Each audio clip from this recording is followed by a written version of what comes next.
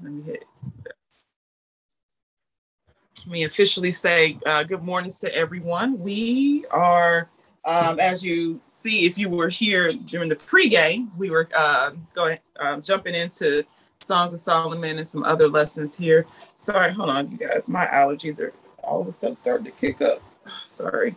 Oh my gosh, it's crazy. Okay, and so today we're looking at continuing poetry. And we are looking at Ecclesiastes, Song of Solomon, and Lamentations. So I wanted to kind of bring what Wayman said up to the front as far as his opening thoughts and things of that sort. Looking at Lamentations as a book of poetry. And that's when you read it, you be like, huh? But you can see Jeremiah's despair and cry about Jerusalem in their time of the Babylonian captivity. And one thing that we kind of talked about when we talked about the beginning of poetry, we said that Lamentations rides on the edge of being poetry and a prophetic book. And so Lamentations definitely have two genres of literature in it. So it kind of gives you the poetic feel of how it's set up, and then it gives you the poetry. Excuse me 1 second. I gotta wipe this eye out. Sorry. Wipe it.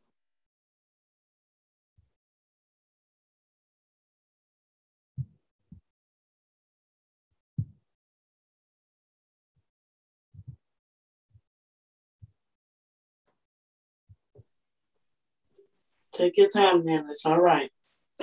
Right. Take your time. Get it all. So I know. It started to bother me.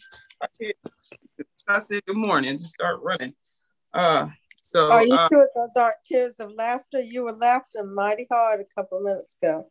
Well, no, it's not laughter because I feel something's in my eye. I can feel it. You know how it is. Like, yeah.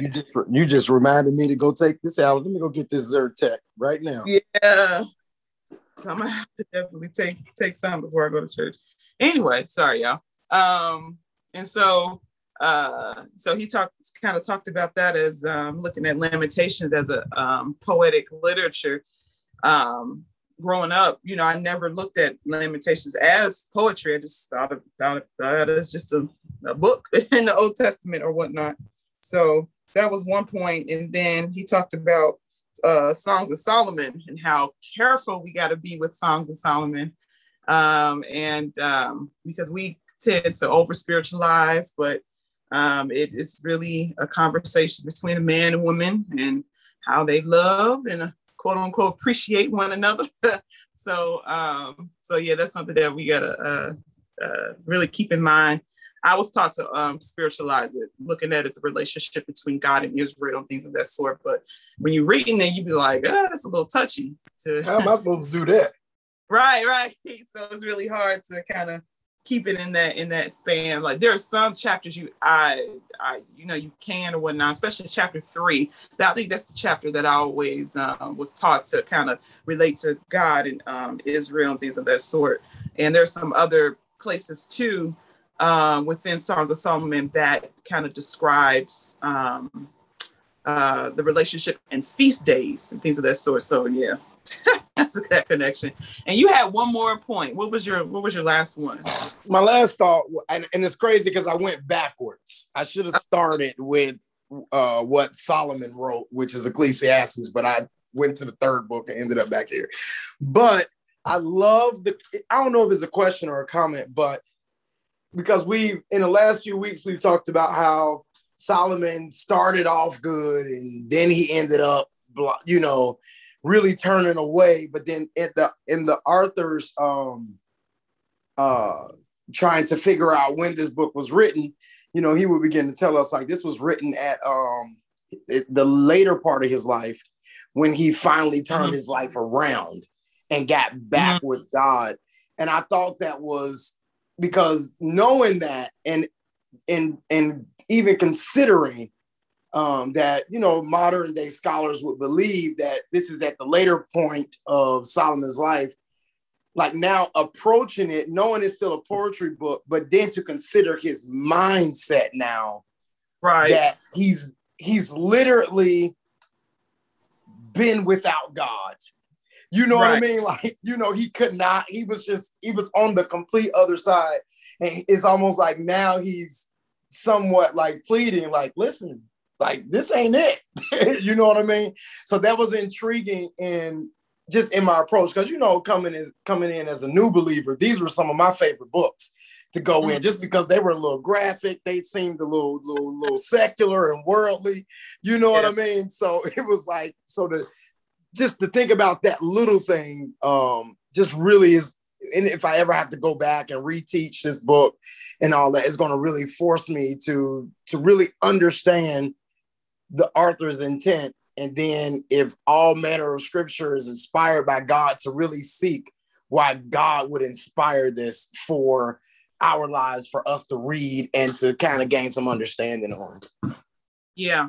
That's a really good point that you made, connecting it to God's plan of salvation. How does this fit? How does this book fit into that or whatnot? So that's a really good point. So the table's open as far as just opening thoughts and things from your reading, or even last week's class. If you wanted to bring up a point, then this is your time to do that.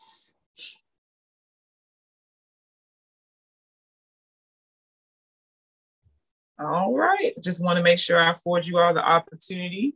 As you see, today is a pretty, I wouldn't say juicy, but it's a pretty good class as far as the type of literature that we are reading. And so just kind of backtrack a little bit. We are in the section of poetry. So remember, the characteristics of poetry books is that we're reading about the emotions and the feelings of Israel. And so now we're kind of getting into looking at the feelings of Jeremiah, at the feelings of Solomon, and things of this sort, things that were going on personally in their lives, and what was going on with Israel as well. So just remember that mindset when it comes to looking at poetry. Okay, so the book of Ecclesiastes, we're going to go ahead and jump into that. Share my screen with you all. And so if you have your book, which I don't here, but I have my electronic book, but I don't know what page number it's on in the hard copy book. But if someone want to yell out the page number in the hard copy book, I am looking at Ecclesiastes, and we're looking at the authorship and date of Ecclesiastes. So on the slide, it says I am sharing. Okay, the authorship of Ecclesiastes is greatly debated. Many hold to a solid Solomonic authorship, whereas others adamantly oppose that position. So there is eternal evidence that support both sides of the debate. So the book never claims Solomon's authorship directly, but as you will see, the author of our textbook holds to a Solomon authorship. I tend to lean towards Solomon authorship also. However, I'm not dogmatic about it. A late date, thank you, Dale, 176 for you all. So a late date before Solomon's death of 931 BC will be appropriate for the writing of the book. So when women brought out the point of Solomon writing this book after he done, backslide and was all in the world and quote unquote in the world doing whatever, he disobeyed God and did whatever he wanted to do, and then he repented.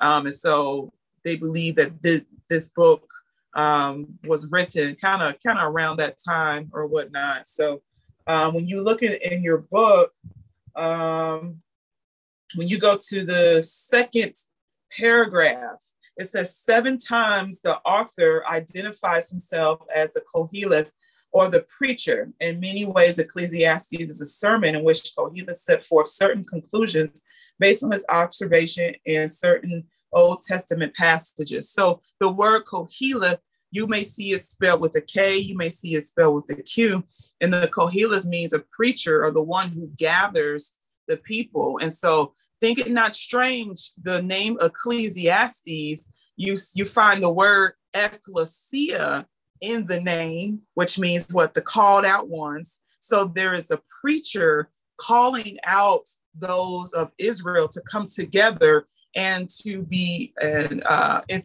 taught the word of God. When you read Ecclesiastes, near the end of the book, it talks about what a Kohelet does. And the first thing is that he's a preacher, so he calls the people in. And then second, he's a teacher, so he teaches them about the scriptures. Okay, so you kind of see the connection of what we see today.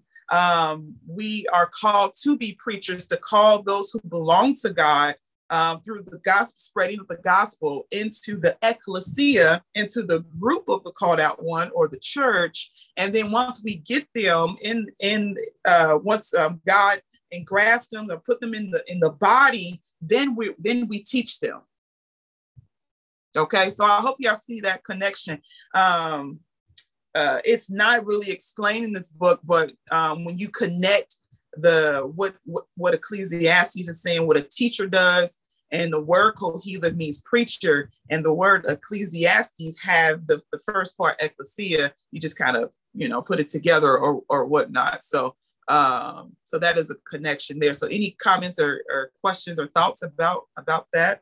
Probably never looked at it in that way, but any comments or questions about that?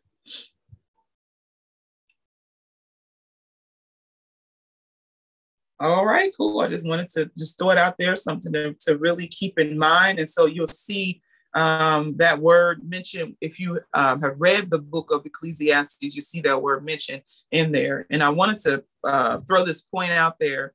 I know that for this class, I haven't really emphasized level 1, level 2, and things of that sort. But I wanted to make mention that, level 1 is just, reading just coming to class, observing, reading the assignment, things of that sort. Level 2 is actually, reading the assignment and reading the corresponding book. You can read the corresponding book with it. So if we're studying about Ecclesiastes, actually I will probably level 2 or 3, but if we're reading Ecclesiastes, it will be helpful for you to go read the book of Ecclesiastes. And you may say, well, a lot of these books have long chapters and things of that sort. What I do is I just turn on the Bible app and let it play. So while I'm in the car, I may listen to the book. While I'm exercising, I may listen to the book or whatever, just to try to get it in. And a lot of the stuff that the author is talking about, it will begin to connect. You will understand where he's coming from and develop your own thoughts and reasoning and things of that sort. Okay, so I just wanted to kind of throw that out there. So back to the book, though, that third paragraph, it says it's probably best to assume that Solomon wrote the book toward the end of his life after he had much experience, so very much. Solomon had begun his reign walking with the Lord and ruling with great wisdom, but Solomon sinned by turning from the Lord to serve idols, and so experienced life apart from the true God. Okay, so after he repented and turned back to the Lord, Solomon could reflect insightfully on his failure and his foolishness. He understood experientially the emptiness of living away from the Lord. Since Solomon died in 931, a date is shortly before that will be assigned to this book here. Okay, so this is kind of what the author believes that this book could be written around that time. Okay, so the purpose of Ecclesiastes. So Ecclesiastes records man's struggle to find the meaning and fulfillment of life. The basic theme is that life is empty and meaningless apart from a right relationship with God. And that's something that we can even agree with today in the church, that life is meaningless without a right relationship with God. Even when you belong to him, even when you're saved, you still have to work out your soul salvation through the power of the Holy Spirit by developing your relationship with God. And so just living your life, whatever, how you want to, is meaningless without being positioned, having that right relationship with God. And in your book, the second sentence, it says, let me see here. Oh yeah, let's go to the second sentence. The basic theme is that life is empty and meaningless apart from the right relationship with God. Unless a man comes to know the Creator, nothing in the creation can bring him peace and satisfaction. Everything will be in vain. All of man's pursuits will eventually leave him discontent and empty. So it doesn't matter how successful you are in life, doesn't matter what you accomplish in life, if you don't have a relationship with God, if you're not connected to the Creator, then it means nothing. So that's what Ecclesiastes is talking about there. The basic outline we see in our book here, it says the introductory thought on human fertility, some demonstrations on human fertility, developments, and the concluding thoughts on human fertility, okay? And then you see under the important data, you'll see the meaning of Ecclesiastes come from the Greek word for preacher. So Ecclesiastes is a sermon. So you bring the people in to the church or to the called out group and to hear teachings or sermons. So you will do sermons for those who belong to God. For those who don't belong to God, you preach the gospel, or you bring them in by telling them about God and things of that sort. So remember, we're dealing with, I'm trying to do a connection, but I want to see you all. I want to make sure you see dealing with Israel of them first already being, belonging to God because they what is it called? I can't think. I want to say national. That's not nationally. They I can't think of the word. It just escaped me. They belong to God because of their background, because of who they are, because they're Israelites, but some have drawn away from him. Their nationality. Thank you. I was gonna say nation. I'm like, no, it's not nation. I can't think of nationality. It automatically causes them to be saved, and so, but many of them has fallen away during this time. And so that Koheleth is the person that will call them back to belong to God. And once they are amongst one another, they will hear the message, the teachings of God and things of that sort. So that's how kind of Ecclesiastes work, a sermon with the called out, with the called out ones teaching about God and things of that sort. So when it comes to the special consideration, you'll see he uses the word vanity. Go to the second paragraph under special considerations. It says, in approaching the subject as he did, Solomon used several words and phrases repeatedly. The word vanity, used 37 times, refers to that which is vanished away like a mirage. So much of man's pursuits fall into this category. Vanity of vanities is not a verdict on life in general, but on a life lived apart from God. Okay. And then the next paragraph is, the phrase under the sun, used 27 times, speaks of the reasoning of the secular man as he views life on the purely natural plane. It is at this point that many have had difficulties with some statements found in Ecclesiastes. The fate of the Son of Man and the fate of the beast is the same, but it must remember that much of this book is written from the perspective of secular human reasoning. These are the thoughts of man who lived under the sun. So remember, these poetry books are very universal. So they're kind of written to mankind, that those who don't even belong to God can relate to the things that are said here in these particular books. But of course, like I've been trying to exercise in y'all and try to tell you all that because we are the church, we have a greater revelation than what the world has or whatnot. And so one thing that you may hear common at funerals is Ecclesiastes 3, a time to be born, a time to die. Like I don't care what funeral you go to, you may hear that. And that's basically, what you hear about death. But because we are believers, we belong to Christ, we have a greater revelation when it comes to death. For those who don't belong to God, they're just in the ground, and they determine their God determines their fate. But because we belong to God, and God already communicated what that will look like, that should give us a hope in God. That should allow us to rejoice in the fact that that we have a crown waiting for us, that we have rewards waiting for us for those who are faithful in Him. And so absent from the body means present with the Lord. And so those are the things to rejoice with, rather than just looking at just death, being born and dying, things of that sort. So I hope you kind of see that connection there of the greater revelation and greater promises that we have. Okay. Let's see here. And then the next paragraph, it says, Solomon also spoke to man's pursuit in life as striving after the wind.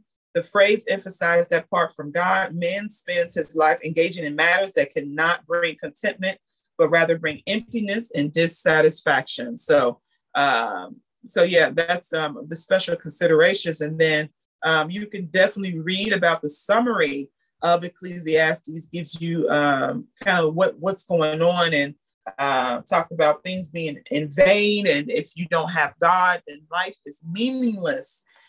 And so that's pretty much the book of Ecclesiastes. So any comments or questions with that?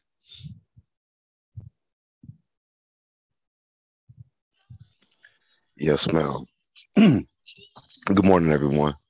Good morning.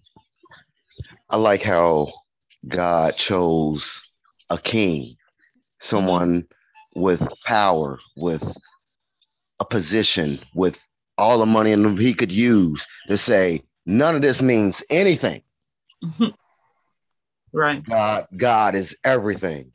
And I think that is so powerful that, like I said, he chose someone of great position, great stature, didn't need for anything, didn't have a want for anything. Wives, it didn't matter. He said, none of this is nothing unless you have God. Yeah. And I think that's one thing that really God emphasized on me. Is like that even goes for now. Don't matter how many cars you got, how much is in your bank account. It don't matter. As long as God is first, that means nothing. Right. I just think that is awesome. Yeah, it is. So when you think about who Solomon is, the son of the son of David, and he was, like you said, high of stature in power. He was the king, and he first prayed for wisdom and began to follow God. But now all of a sudden he got caught up in the affairs of the world, allowing the women to entice him and things of that sort, and pulled him away from God. So he lived that life. And then coming back around, he's like, you know what? All of that was not worth it if you don't have God. So yeah, it is really deep, and it's something to really hold on to, adhere to, and just continue to ponder on. So yeah, thank you for that thought. That's a good point. Anybody else? I have a question. Yes, ma'am. Because I know that God way is so powerful. But I find that many people, they go and live their life without God for so long. Yeah. I often wonder that even upon their deathbed, because of the way they linger on, is it possible that God is still, even because he is so loving, even at that time of their life, is he still giving them the opportunity to say, Lord, forgive me, and he take them in? I wonder about that because I've been around serving people that have been on their dying bed. And I wouldn't say that. I think that to the believer, it's an amazing thing when you feel like you have done all that you can do, and you have given your life to God. But when I see people that have lived differently than the believers, how they seem to linger on, and then it's like their whole, their facial features and everything just changes. And at the end of their death, I see them, some of them, they smile. And I often wonder, even then, upon your deathbed, does God give you that opportunity to say, Lord, forgive me? I wonder about that. Yeah. Because God is so sovereign. He is so loving. You know, he wants us to be, well, he considers us all his. But even though you live these bad lives, or you live your life in a certain manner, you know, at that ending of the time, I just often thought about that. Like, do you think he's giving them still that opportunity to be his completely? Right. Yeah. So one thing that we must keep in mind is that, which is so hard for us to understand, is that we don't choose God. God chooses us. Exactly. And there, for us to come into that realization that we have been called, it may be done in the early stages of life, or it may be done right before you go. That's just like you said, the sovereignty of God. And if they got that opportunity to accept Jesus as their Lord and Savior at that last minute, then they are saved. They belong to God. So God is the only one who knows whether or not they belong to them or not. But if they, you know, according to Scripture, if they confess and believe, then yeah, they definitely belong. They belong to God. So yeah, that's a really, everyone, I know that's a question I used to have too. And to understand that, I guess what kind of kept me grounded is the fact that I can't choose God, but God can choose me and allow me to realize that I have been chosen. And so whether that person was hearing the call all his life, but just ignored it and just went on, but finally answered the call right at the brink. Yeah, that's the sovereignty of God. Yeah, that's a good one. That's a good question. Anybody want to chime in on that one? Yeah, could I? Sure. That reminds me of Jesus on the cross. Yeah. And the two thieves. Didn't the one thief accept God at his time of death, and he said, welcome on in. So that would be my analogy in the Bible for that question. Yes. If I could say. Yep, that is good. That is a really good one right there, right at the brink. I mean, he was on the brink of dying, and he said, remember me. And he said, and he was the last one to be able to enter into paradise. And so, yeah, that is a good example. So, yeah, anybody else?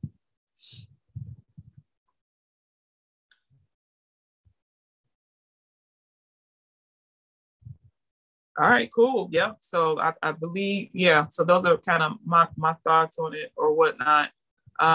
So anybody else have any comments or questions about Ecclesiastes? If not, we'll go to the next book, Song of Solomon. All right, we'll go on. So the lovely Song of Solomon here.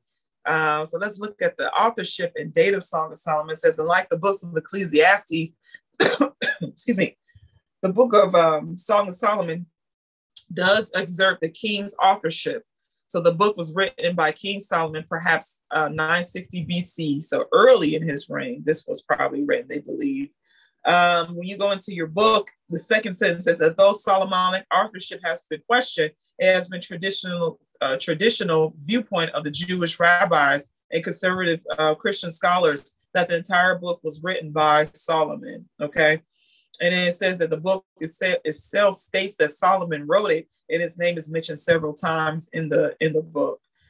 Even on the first chapter, when it just mentions Solomon's name, many believe that there are earlier manuscripts though that don't have that top first verse there. That is something that was kind of added on on later manuscripts. That reminds me of when we were studying Ephesians, how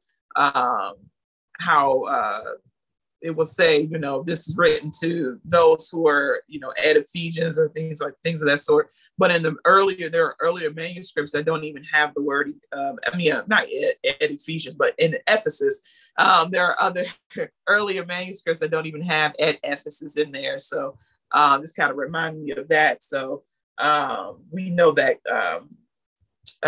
manuscripts kind of change. They kind of add in or take in things and things of that sort. But even in the midst of the scriptures, though, you will see kind of that Solomonic authorship in it. The purpose and the basic outline of Solomon. So it says this lengthy poem evaluates human sexual love to the place that God intended. The book records the reminiscent of the bridegroom and his bride. Okay. In your book, it says the lengthy poem elevates human sexual love in the place that God intended. Although the Bible often warns of negative consequences of immorality, it also extols the blessing that comes from moral behavior. This book records the reminiscences of the bridegroom and his bride, and in so doing, the scripture shows the joys of physical love within the boundaries of marital commitment. Okay, so a lot of teachers, a lot of people, they kind of stay clear from this book, but this is a good book that shows us what a healthy, relationship looks like or whatnot, and the connection between the bride and the bridegroom. Okay, so yeah, and so we look at the outline. You got courtship, consummation, commitment. So those are kind of the three sections that the author divides this book into.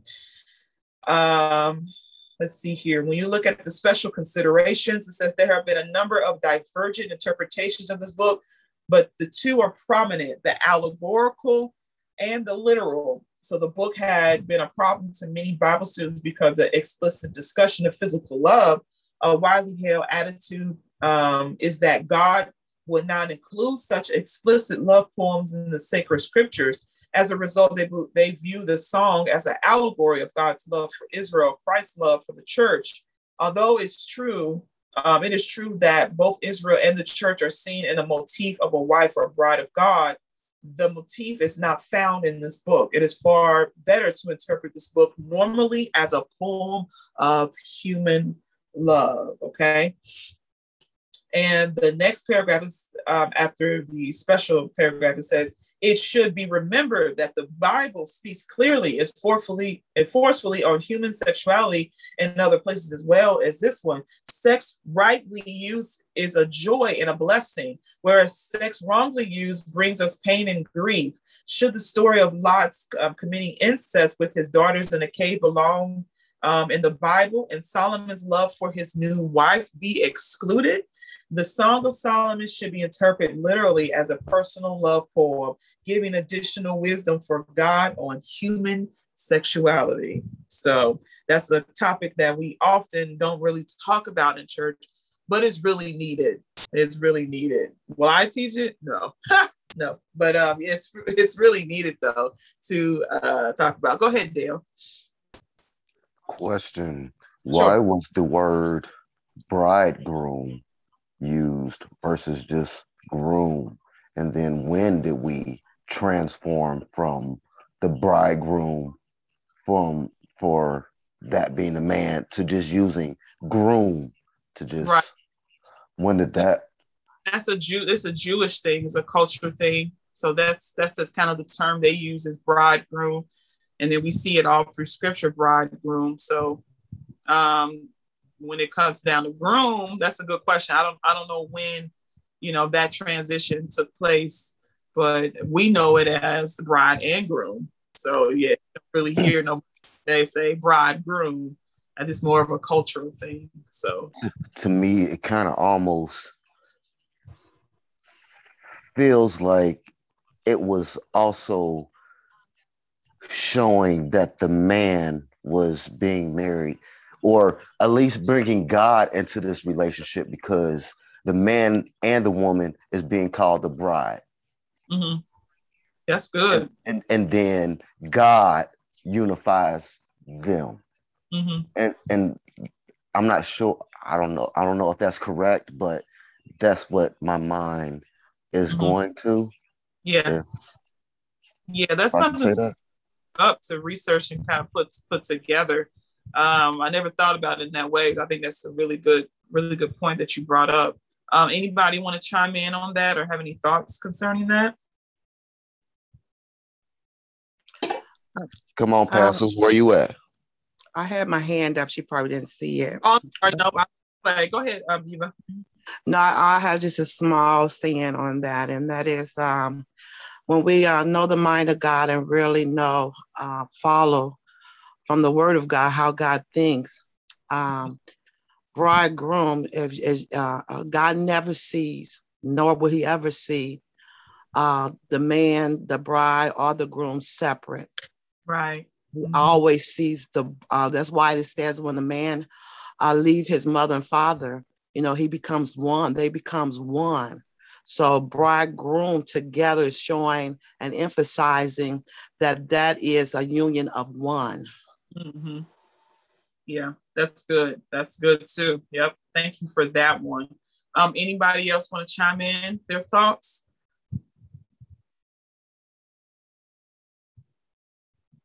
All right, cool. Thank you for that. I think that was a really good point, Dale and Eva, for that point about the bride and the bridegroom. So, yep. Let's see here. When you look at the summary of Song of Solomon, it says this poem consists of mainly of the reminiscence of Solomon and his bride, the Shulamite girl, as they think back over their meeting, courtship, and marriage. The girl was from a poor family of Ephraim. And so you see, we begin to read the summary. It's about a young shepherd who was in disguise. It was actually King Solomon. And, he met this girl and things of that sort. And then Solomon took her back to the palace in Jerusalem as his bride. And so it talks about their connection and them, the courtship, the marriage and things of that sort. So that is pretty much the Song of Solomon. So anybody have any questions or comments about, or anything you want to pull out of the Song of Solomon?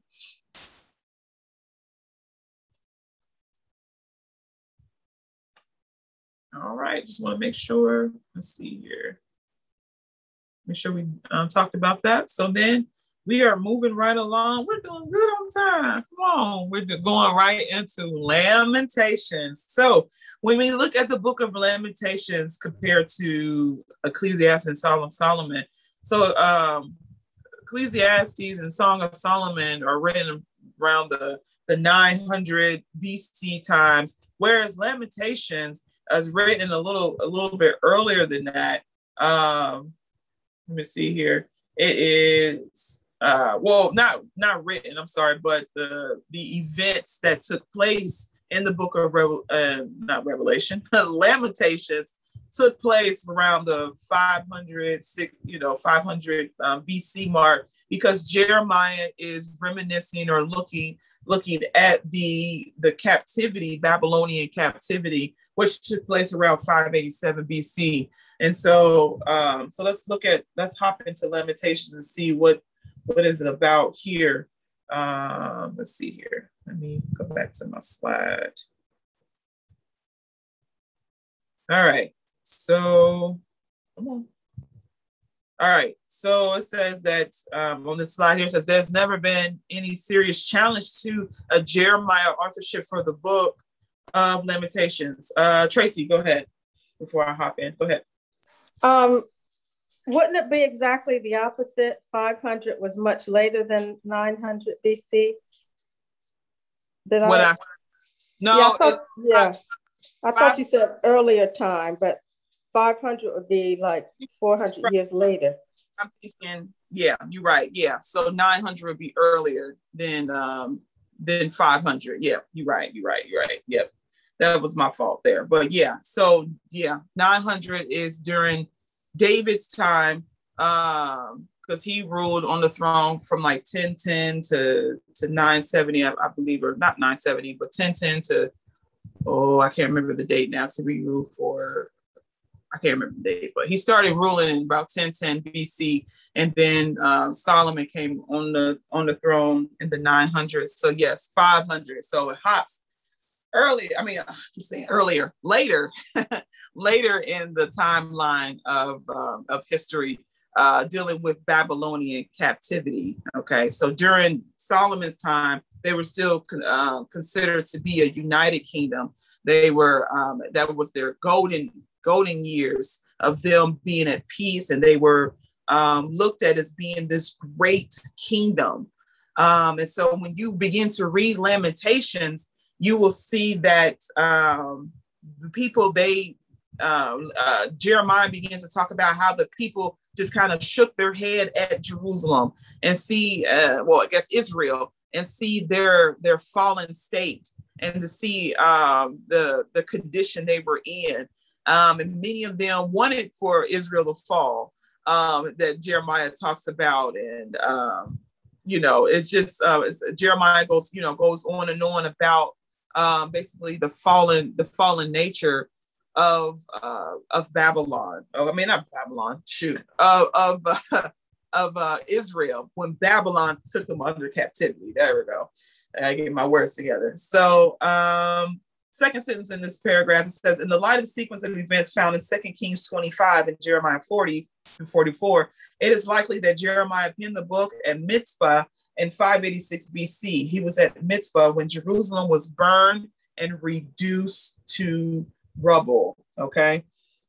In your book, under the special paragraph under authorship, it says, such evidence include the following: the Septuagint and Vulgate introductions of the book, which reached Jeremiah sat weeping and lamented with the lamentation over Jerusalem. The Hebrew and Gentile tradition that gives the authorship to Jeremiah. And then number 3, similarities between Lamentations and poetical portions of Jeremiah. And then 4, the writer was an eyewitness of Jerusalem's destruction with a sensitivity of soul and the ability to write. Okay, so when it comes to the purpose of Lamentations, it says the book is a lament over the destruction of Jerusalem in the hands of the Babylonian armies following months of devastating siege of the city. The poem is a sequel to the book of Jeremiah. Okay. So when you look at the basic outline, it breaks it down into sections of the cry or the lamentation. Talks about Jerusalem's grief, talks about God's wrath, continuing the hope. Number 4 is the sin consequences, and number 5, the prayerful confessions. So I think Lamentations is only like 6-7 chapters, 5 chapters. And so it's not a difficult read. Actually, it kind of gives you, like I said, that emotional view of how someone would look at the destruction of their precious province of Israel. And so we see that, and it's a very good book. There was one section, let me see, I didn't put it in my notes, but I was reading it yesterday about, I probably can't find it. Let's see, I was reading the English Standard Version. But it was one point I just thought it was interesting when we was talking about their enemies and how they just wanted for Israel to fail, basically. You called yourself this perfect place and this place of beauty and things of that sort, and look at you now. So yeah, there's always somebody out there wanting for you to fall, and so Jeremiah kind of writes about that. So anybody have any comments or questions about lamentation?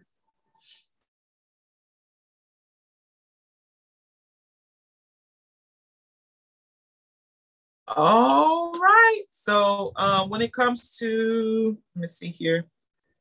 Let me go back to my notes here.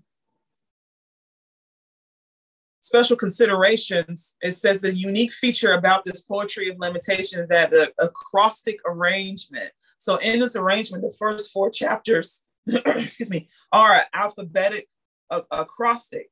Each chapter has 22 verses or a multiple thereof. The 22 letters of the Hebrew alphabet are used successfully to begin each verse in verses 1 and 2. Chapters 3 and 4 allot 3 and 2 verses respectively to each Hebrew letter. Although 5 has 22 verses, it does not represent the alphabetic acrostic. So as we're reading the English version, we're not able to see that acrostic. But if you're reading the Hebrew version, you'll be able to see what the author is talking about there, okay? So it says it may well be that Jeremiah employed this literary device as a memory aid for his countrymen who would read this poem. And so remember that when it comes to them transferring or telling about their scriptures, they will use different literary devices or methods like this. And so this is just the same thing like we do. You may use acrostics to remember something, or you may use some type of mnemonic to remember something. I was the mnemonic queen in high school. I mnemonic everything. That's how I probably got through high school, was using the mnemonic system.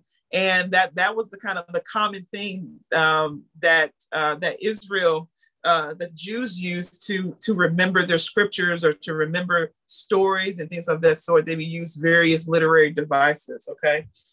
So when you look at the summary of Lamentations, it says, Lamentation expressed the reaction of one who was an eyewitness and deeply involved in the terrible event.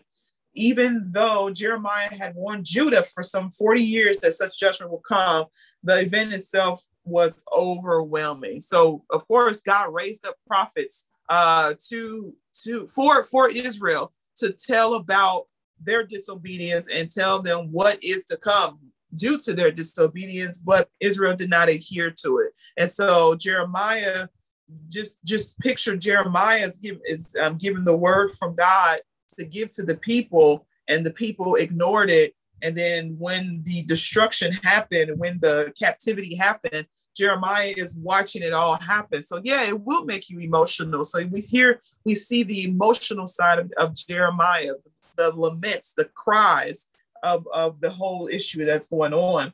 And the next paragraph, it says, great grief is expressed over the wrath of God poured out on Judah. As the covenant people witnessed the removal of their king, the burning of the temple, and the destruction of their land, they could find no comfort anywhere. False prophets were partly to blame for their condition. Of course, they were getting all types of words, all types of prophecy, and they leaned towards that because it sounded good. The prophecy sounded good, and it relieved their itching ears. So the people had not listened to men like Jeremiah, and the nightmare of the long siege came upon them. Starvation and cannibalism became part of life in the city. In all of this, Jeremiah acknowledged that God was holy, righteous, and faithful. And the poem ended, he pleaded for mercy, confessing the sins of his people. Okay. Hey. So go ahead. Oh, no, I was saying, I love how, I remember when reading that, how all the false prophecies, at the time, you don't know that they were false prophecies, but these prophecies are going forth. And even Jeremiah was like, oh, okay. Like, all right, bet. Like, this is what God gonna do. And then right. God checked him when he walked away. Like, hold up. No, let me tell you what I'm really saying. And Jeremiah had to literally turn around and deliver a word after hearing what sounded good to even the man of God. Like, oh, okay. If this is what God gonna do, I'm with it. You know what I mean? And then God had to come back and be like, absolutely not. So we see a challenge in the nature of Jeremiah really being in tune with God to hear beyond what had felt good, because he was still human. He's not Jesus. You know what I mean? Like, he was still this human, and hearing, he's like, bet, and then have to hear God switch up on him. And then that was powerful to me. Mm-hmm. Yeah, Definitely. Thank you for that point there. That was a really good point. Anybody else?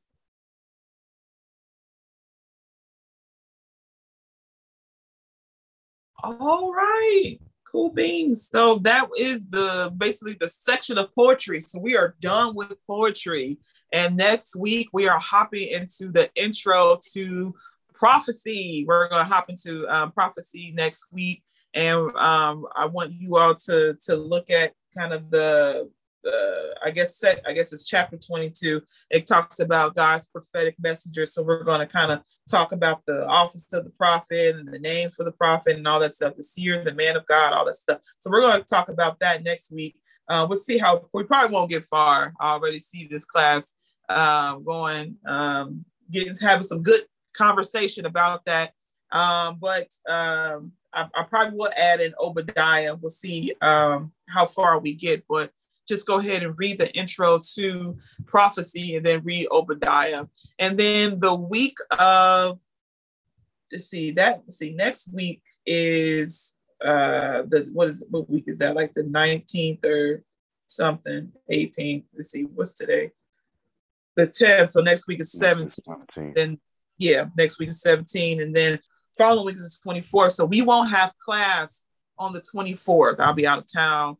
And so I won't be here then. So we'll cancel class on the 24th. So next week we'll start the intro to the prophetic books, and then we'll pick it up. I guess it would be the beginning of August. Or is that a 30? Is that a 30? Okay, 31st. Okay. Yep, here it is now. Yep. 31st we'll continue with some books in the prophetic genre. So any questions or comments? I just wanted to say that the kings and rulers and people in authority during Jeremiah's time, they knew that he was a real prophet, because they would keep throwing him in a hole, and then they'd come to him in the darkened night and say, what's the word from the Lord, you know? So they have no excuse for letting that happen. They are without excuse.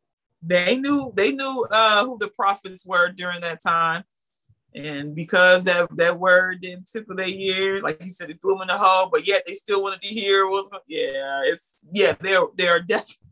they are definitely without excuse. And so you have to handle your consequences. God gave the outline of, if you, in Deuteronomy, if you obey me, then you will receive these blessings. If you are disobedient, this is going to happen. So it ain't like they were caught off guard. They knew exactly what they were doing. So they knew he was a prophet. He said they knew he was a prophet. That's right. Yeah. Anybody else?